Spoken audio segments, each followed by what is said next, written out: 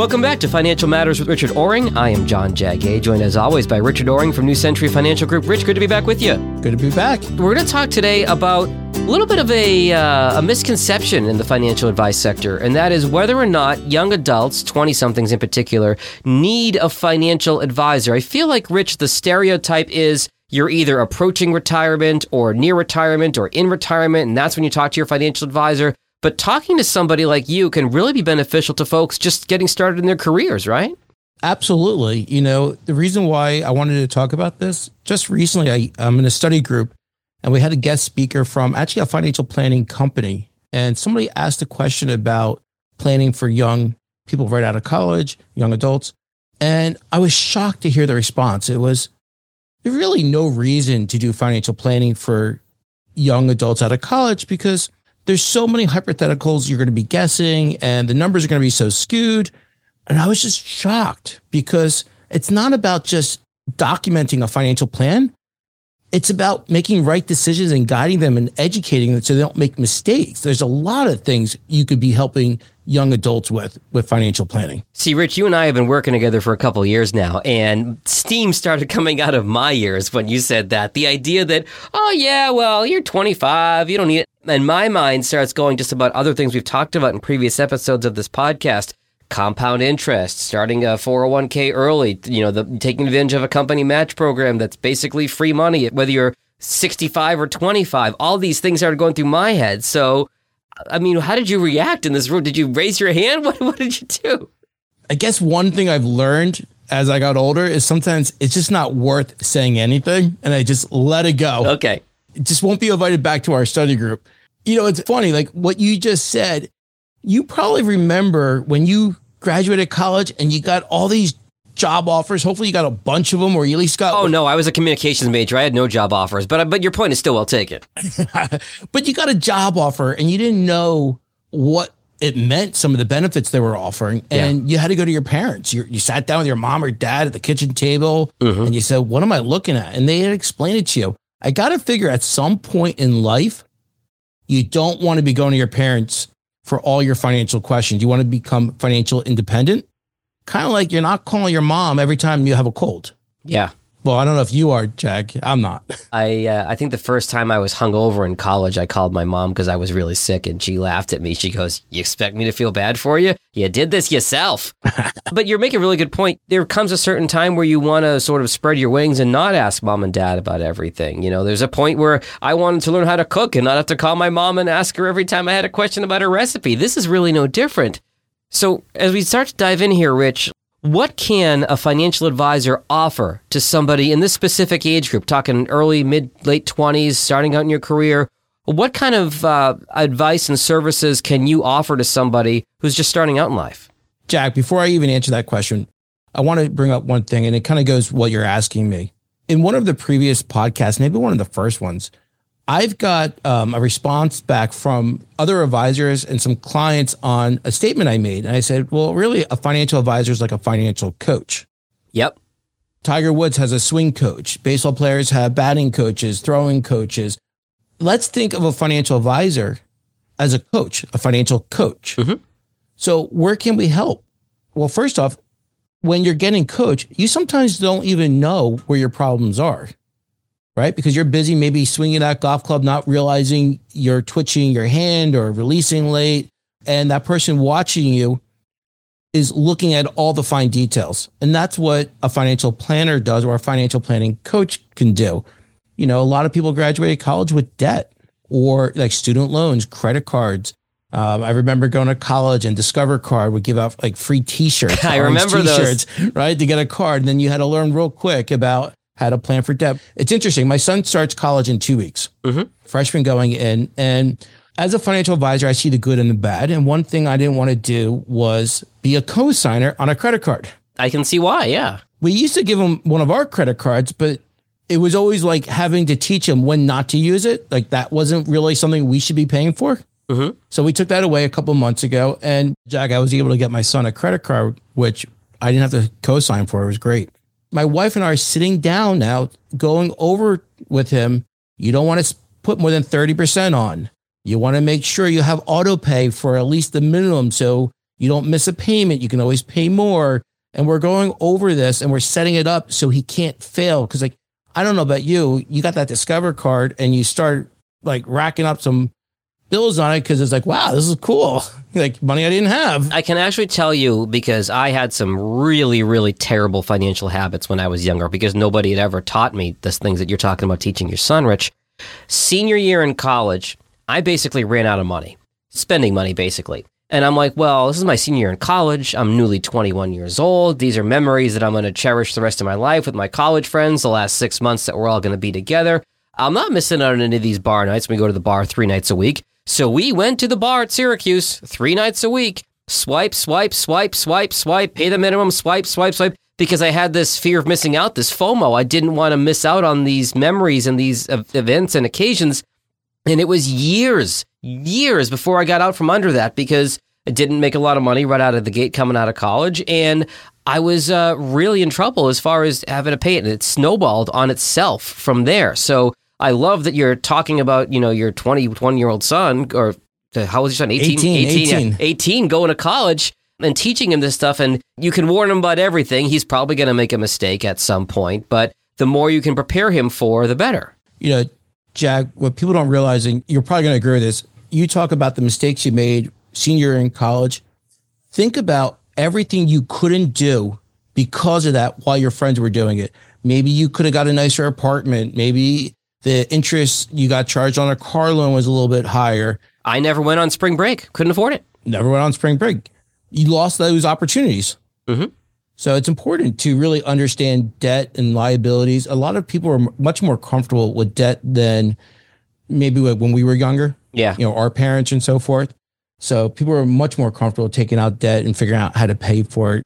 Younger people are willing to leave jobs and take risks, to get a better opportunity somewhere else quicker than we were. We might have been a little bit more conservative, like, oh, I've been here for 6 years. I want to stay here for a long time.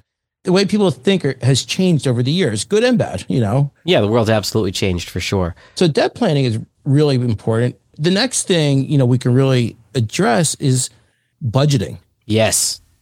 People get out of college, they get a job, and they're like, oh, I can get a Tesla. I can get a nice apartment in Midtown New York. And when they finally sit with me and all their money is going to these expenses, there's no money to set up for retirement. And then, wow, I met this girl. Oh, crap, I got to afford restaurants. Luckily, there's hot dog stands in New York. I got to pay for an engagement ring. Yep. You start accumulating obligations, these bills, and you're not thinking a few years out. You just haven't experienced it yet. You're thinking about at that moment. So a financial advisor can structure a budget which hopefully can meet their current goals, like how they want to live life, but maybe, bring it back a little bit and explain that it's important to put some money away for retirement. If you put some now, you may not have to put as much later. Let's put a little a slush fund away if you meet a girl and you have to buy an engagement ring, or you want to go on that spring break vacation. Because trust me, when you're getting the Tesla and you're buying that car and you're getting the apartment in Midtown, you're not thinking next year spring break or your friends are going to go on a golf trip and where that money's going to come from. So budgeting is very important. We're going to ask these questions because when we set up goals, we talk about what's important for you today, what's important for you in the next couple of years, and then what's important. What can you imagine what your retirement's going to look like? Sure. And they're not going to know. They're not going to know, what it's going to be like. Oh, I want to move to Florida because my joints are going to hurt when it's cold. They're not going to know that. But again, it's structuring it now. And it's great because I do have a lot of younger clients right now. Mm-hmm. I have a lot of referrals from my existing clients who really wanted their kids to be on the right track. Yeah. I got to tell you, it's a loss leader. I will tell you that. Okay. But it's fun. It's fun hearing the questions of the things we didn't know when we were their age. Yes. And them asking and wanting to be better than what we were because we didn't have the opportunity to sit down with a financial advisor. Right. No one was going to talk to us. But it is neat to see them go from graduating college, paying off some debt, getting their first apartment, getting engaged, meeting their fiance, being invited to the wedding, and watching them going from making like $40,000 a year to $140,000 a year and starting a family. It's very rewarding as a financial advisor to see that. It's funny you called it a lost leader because, yes, I'd imagine the vast amount of your revenue in your role doesn't come from 25-year-olds who aren't making a lot of money. But if you establish a great relationship with them when they're 40, 50, 60, they're making good money, you're managing that money for them, that works out well for you. I want to come back to the budgeting thing you mentioned a moment ago because there are two things that really stick out to me when you talk about short, medium, and long term. There's a psychological effect of a windfall, whether it's a lottery win or inheritance or whatever it is, because you kind of get into this abundance mindset of, I have this money. You tend to spend the same money multiple times because, oh yeah, I've got the money so I can buy this. And then, oh yeah, I can buy that. And you tend to count your chickens essentially multiple times. And so I think when you get that first full-time job out of school, particularly if you're making decent money, it's that windfall mentality of, oh, I've got all this money coming in. So to your point, yeah, I can get the nice apartment in Midtown. I can get the nice car. I can take these trips. I can do other things. Before you know, it's gone. The story that I may have told this on the podcast before, but my wife and I were long distance. I was probably early 30s, I think, at the time. She was here in Detroit. I was living down in New Orleans. And, we would fly back and forth, see each other once or twice every month and all that. And I was, didn't have a lot of money at the time. And I'm like, oh, you know what? I might have to cut back on some of these plane tickets and spend a lot of money to come up and see you. And she laughed at me. What are you talking? She goes, your money is not going to plane tickets. That's not why you're broke. Your money is going to $5 and $10 at Starbucks every morning. And I said, no, it's these $300 plane tickets. It's not $10 at Starbucks. And so we sat down and I downloaded my bank statement or my credit card statement and I looked at it and I said, son of a gun, she's right. That goes to the budget thing where until you can really take an honest look at what you're spending every month, because especially with swipe, and not using cash like most of us aren't anymore, once you see it in black and white and download it to an Excel spreadsheet or whatever program you're using, it really is an eye-opening experience to be honest with yourself and say, wow, this really is where all my money is going.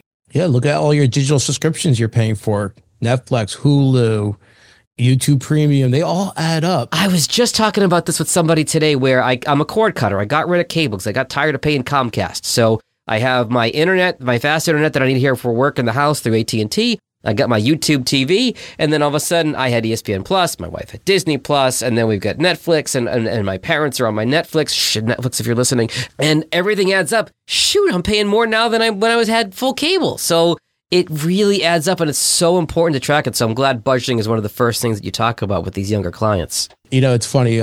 My son's going to college in 2 weeks in Indiana. He actually met a girl a few months ago in Indiana, and she's been following him at his races.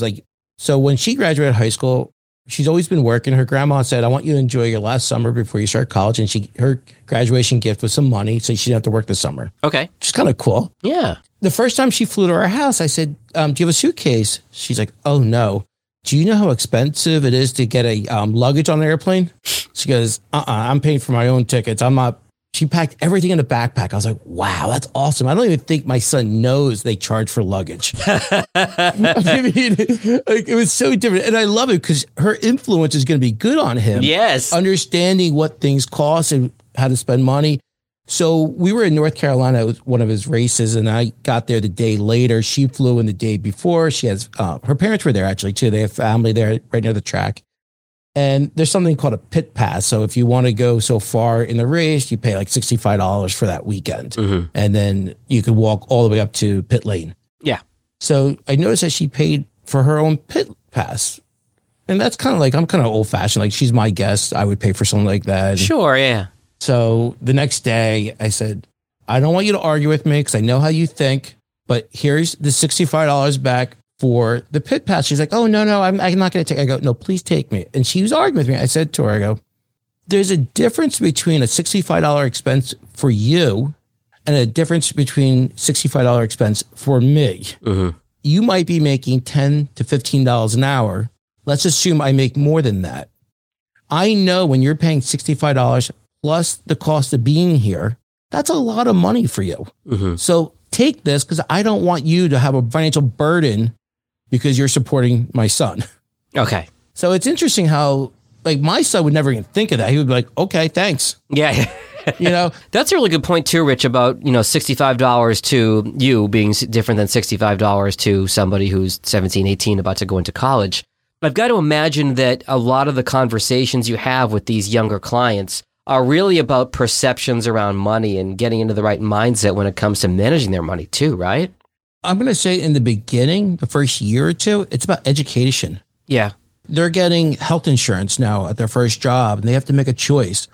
So it's not like I'm just telling them what to pick. I'm trying to educate them so they can make the right choice. We're talking about what an HMO is. Yeah. What a PPO is. That stuff is so confusing. How about an FSA? Use it or lose it. Mm-hmm. You know, and which is different than an HSA. Right. And you got the MSAs too. So we're breaking down that and I'm explaining to them, look, you're healthy. You don't have any health issues. Yeah. Maybe the HMO is better for you. If you do have health issues and you want to see specialists, maybe the PPO is. Mm-hmm. We look at the limits and deductibles and I help them make the right decision. You know, I'm not telling them what to do. When we have to look at their 401k, I'm breaking down and explaining to them what a mutual fund is. Mm-hmm. We're learning how to read some data, basic data, total returns, you know, how it's doing against its peers on asset allocation. These are the things not just a young adult should know. Anybody who has money in the market should know. So once they understand mutual funds, I might even say, why don't you build a portfolio on a piece of paper? Tell me what you think, and then we'll analyze it. And then I'll give you my opinion and what you should do. Mm-hmm. And we talk about risk to that investment. There's a lot of things will go into it. You know, we talk about career choices. Are you at a job and, you know, they'll say to me, I have been here for 2 years. I've got cost of living adjustments. I've asked to do something else, more higher level. They don't want me to. And we talk about, well, can we save some money so you can look for a new job? Can you quit and then look, or should you look while working? We Right. go over these different options so they don't get emotional one day and just quit on the job without a plan. Yeah, because I think if we've all had that take this job and shove it moment where it's kind of like you reach your breaking point and you're like, I can't do this anymore. And if you're not financially prepared for that, that can be a real hit with lasting repercussions for years and years and years. And so I'd imagine you talk about, job offers, evaluating those and some of these life transitions as well, whether that's getting married, settling down, stuff like that. I mean, just going back to the employee benefits, here's the big one. Stock options. People who go work for publicly traded companies or even some private companies have these stock options.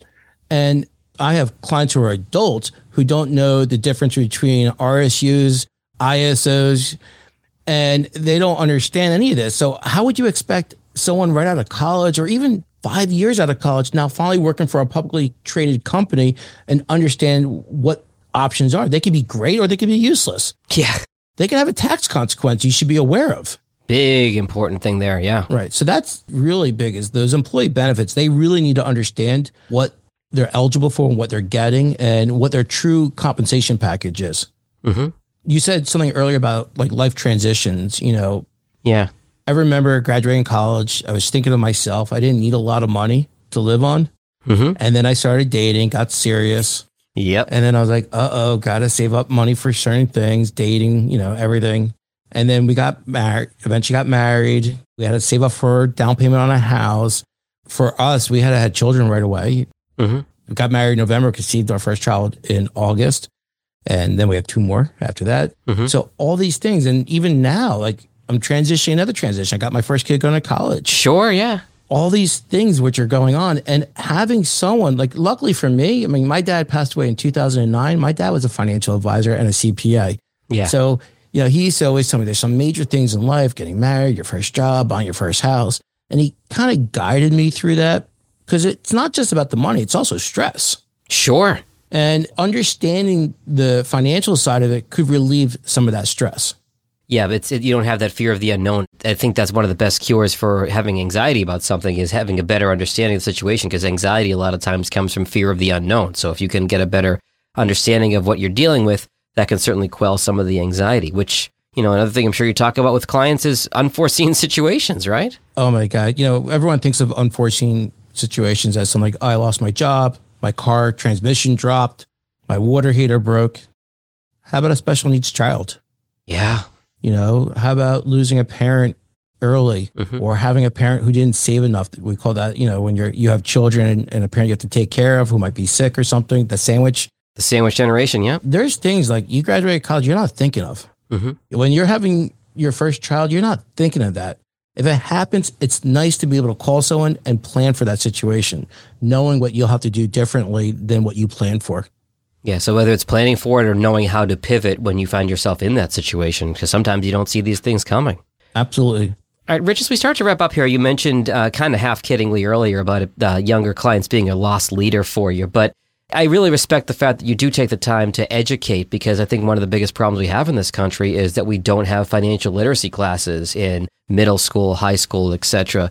If someone who on the younger side is listening wants to come talk to you, how do you structure your planning fees for younger clients so that it's affordable for them? Well, first off, I'm going to correct one thing you just said.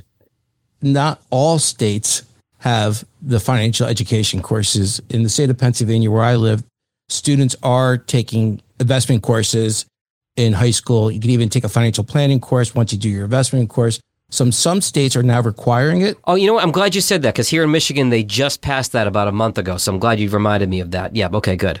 Yep. And there's a lot of nonprofits now you can go to. So it is a problem which states are realizing that needs to be fixed. Even the sports, the NFL, you have to use an approved financial advisor who's been vetted by the league. Vetted out. I think the NBA basketball players, before they start, have to take a financial literacy course. Yep, and they often have courses of like veterans who tell some horror stories of losing their money and stuff. Hey, this is a cautionary tale. Don't let this happen to you. We have an NFL kicker who lives in Yardley, and one day I was talking to him. He was in the league for over 20 years, actually. Mm-hmm. And he said, what saved me from not going broke is I never got addicted to drugs and women. Yeah. All those vices, any of those vices, drugs, alcohol, gambling, sex, whatever it is, they can ruin you financially very, very quickly. So I'm going to go back to what you asked. I think what you were asking me is, how did the young adults start off working with a financial advisor, since I said it was like a lost leader? Yeah. Well, the other thing I didn't mention, though, was the biggest problem in our industry with advisors is that they don't plan for the next generation. So as they're getting older, so are their clients. The clients start taking out money. They pass away. And if they don't have that relationship, their business is diminishing too. Right. So I believe in all businesses should be kind of run perpetual, meaning it's a living thing. And when I get to an age, it's my responsibility for my clients to make sure that someone can take over that relationship and continue it, because that's what they deserve. So saying that, it's to my advantage, I believe, to start working with these younger clients and educating them. Yes, I'm losing my billable time. Let's say I can't bill out my full rate, but I got to tell you, I enjoy it. So I'm getting paid in a different way. I'm getting paid to see these young adults making right decisions, not making the same bad decisions we might have made when we were younger. And it's very rewarding as a professional. Sure. It's kind of like a lawyer doing pro bono work, but I do get paid something. Yeah. But it is very, very rewarding as a financial advisor working with these young adults. So that's from your side of it. So from the client side of it, I'm 22. I've got my first job out of college. I come see you, Rich. I don't have a lot of disposable income right now, but how do you set it up, the fee structure, so I know what I'm getting into walking into work with you? So I never want to turn someone away because they can't afford me. Okay. All right. So just recently, I actually had someone who can't afford me. And it wasn't that, and this was not a young adult. This is actually someone closer to retirement, bad situation, disability, and so forth. And we talked about planning. And I said, look, I don't want to charge you something you can't afford. So the first thing you need to do is deal with your debt. And we talked about, the snowball theories and things like that, how to pay them off quicker so we can save some cash flow. I said, the first thing I need to do is get you to cash flow positive. So instead of charging for a full financial plan, maybe we could just break it down and it'll be like $100 to $300. And we're discounting that. Yeah. Because I want him to succeed. I want him and his wife to have a successful retirement. Everyone deserves that, right? Yeah. So with the younger generation, it's not complicated. It's more time consuming. So it's talking to them, we're usually around $50, $75 to $100 a month, depending on their income situation and so forth. I try to make it so they can afford it, but I also want it to be a bill for them because they won't see value in it unless they're paying for something. Yeah, that's a really good point. I like that approach. So I would imagine as their life gets more complicated, it's going to probably go up.